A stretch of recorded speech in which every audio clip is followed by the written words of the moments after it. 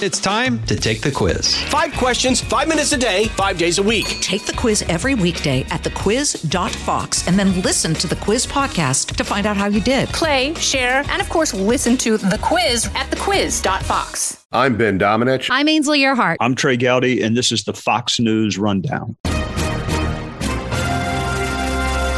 Monday, September 12th, 2022. I'm John Saucier.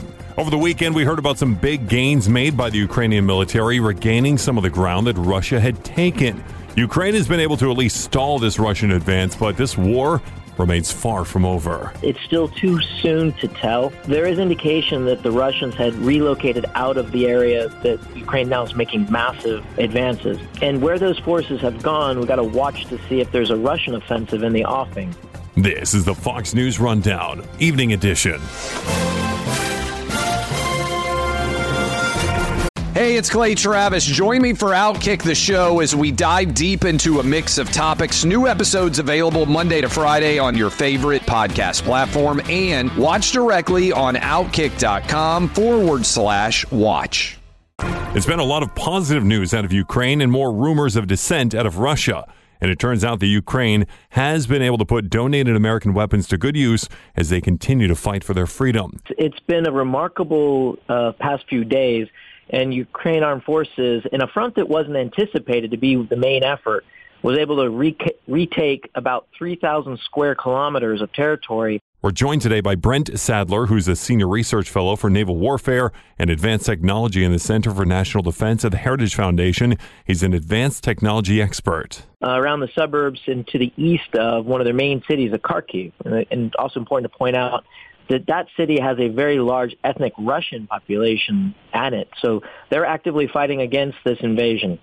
And not only is the Russian military pulled out of there, we've got some reports that pro-Russian nationalists are actually leaving that region too. How was Ukraine able to do this, or did Russia just give up on the region? I suspect a couple of things. I think this was months in the planning, maybe not like more than several months, but certainly in the planning.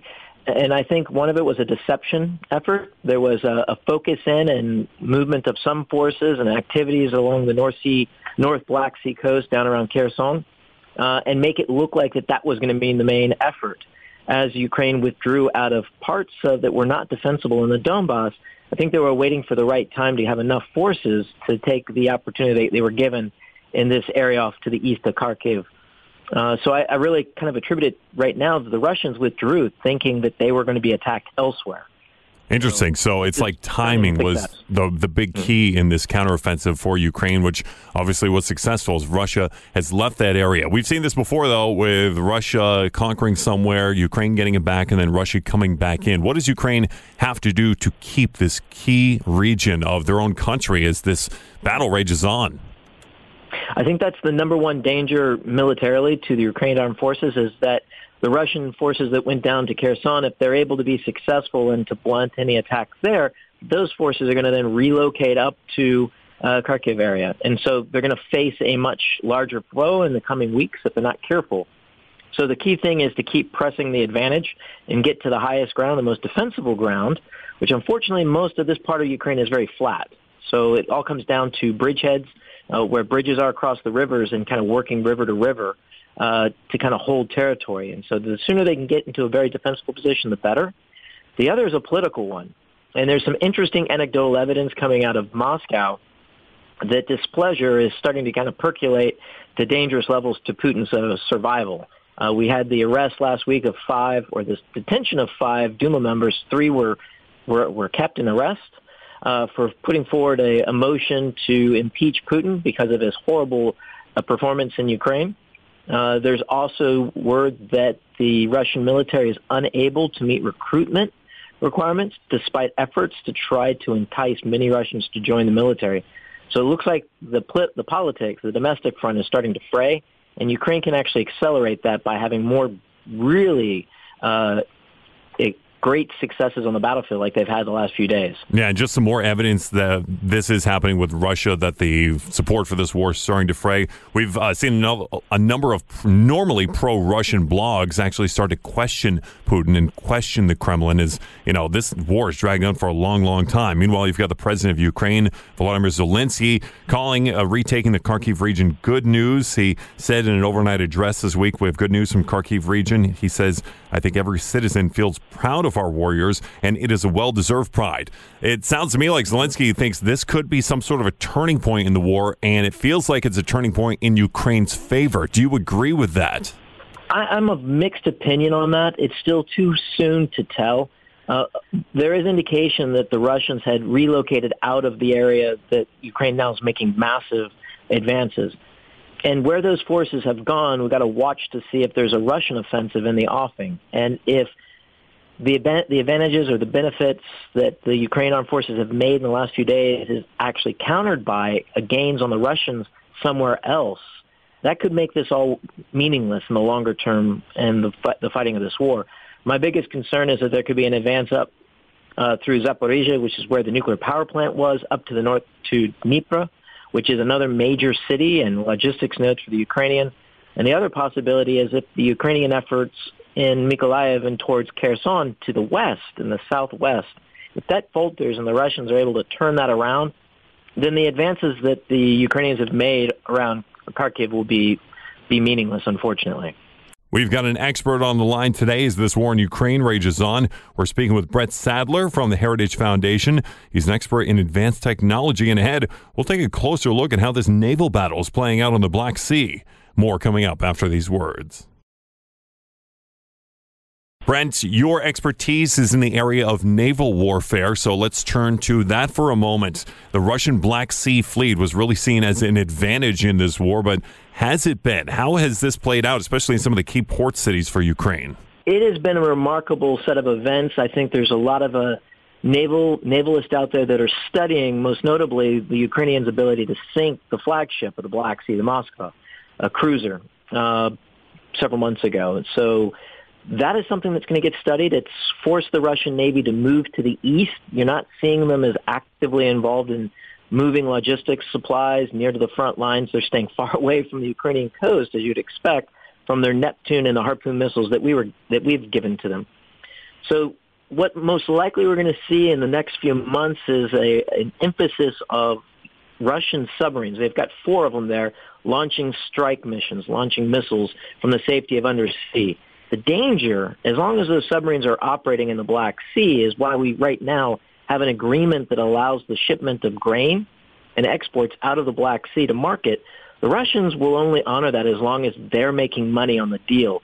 And right now it's still in both parties' benefit. But once that goes away and the Russians no longer are gaining by allowing grain to go through the Black Sea, those submarines will come at play. And they pose a very serious threat to any commercial shipping coming out of Ukraine, and definitely the long-term economic safety of the country of Ukraine. And not only that, they pose a threat to countries who are trying to get that Ukrainian grain. We saw reports earlier today that not all of it, though, has been going to some of these poor countries in Africa where it was intended. Do you think that is because of the economic issue here? You just mentioned Russia needs to make money off these shipments to allow them to continue. Are they saying, we're going to ship this grain to a certain country, but actually sending it to a richer country that will pay more? I think there's probably a little bit of the black market trading that's going on. You get the grain out of the area, and then it's to the highest bidder. And so that's probably, unfortunately, what's happening. The poorest countries that may have been buying grain previously at a good price or had an assured supplier, now supply is in question, and now the grain goes to who can pay the most. And so, unfortunately, those countries are the ones that are going to be left without. Yeah, absolutely. And those are the ones that need it the most, too. Again, our guest today is Brent Sadler from the Heritage Foundation. He's an advanced technology expert. Let's talk about some of the technology here. Brent, you mentioned these Neptunes that Ukraine was using to fend off Russian ships. Are they going to be able to get rid of some of these Russian submarines that you were speaking of, or is it much more difficult? It's much more difficult, and this is where the United States needs to probably take a very fresh look at some technology and capabilities it has in order to try to neutralize or to hold at risk those Russian submarines. There's nothing in the Ukrainian arsenal. There's nothing in their Navy that they had even before this invasion in February. They don't have that capability. So this is unlike any of the other weapon systems that have been given or gifted to Ukraine. They don't have this background or the training. So it's going to take a while to get there. It may already be happening. We just haven't seen or heard of it. And there's a few types of weapon systems that you think of mines and also the possibility of using rocket-propelled torpedoes. In other words, it's called an ASROC. It's an old system from the Cold War where you use a rocket to put up in the air a torpedo that then falls to the ocean some miles downrange. You could use that against these submarines. And these submarines give themselves away when they shoot their cruise missiles. So their benefit of stealth goes away when they do that. Speaking of rockets, the United States has given Ukraine this HIMARS missile system that they've actually been able to use pretty well here on the battlefield. Can you talk about what that is and how Ukraine is using it? Oh, absolutely. So the HIMARS, the acronym it's known as HIMARS, is a mobile rocket system, and it's got a fairly good range. There's also some even extended range. You get several 100-kilometer range on it.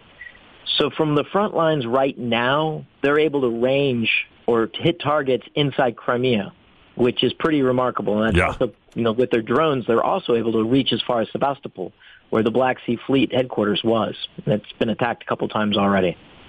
So very important for the Ukrainian effort there, but also important for the United States to continue support in the form of these weapons as well. Brett Sadler with the Heritage Foundation. Really cool stuff. We appreciate it, and we're going to keep an eye on this war, which continues to go on there in Ukraine. Thank you so much for joining us here on the Fox News Rundown Evening Edition podcast. Thank you very much. You've been listening to the Fox News Rundown. Stay up to date by subscribing to this podcast at foxnewspodcasts.com. And for up-to-the-minute news, go to foxnews.com.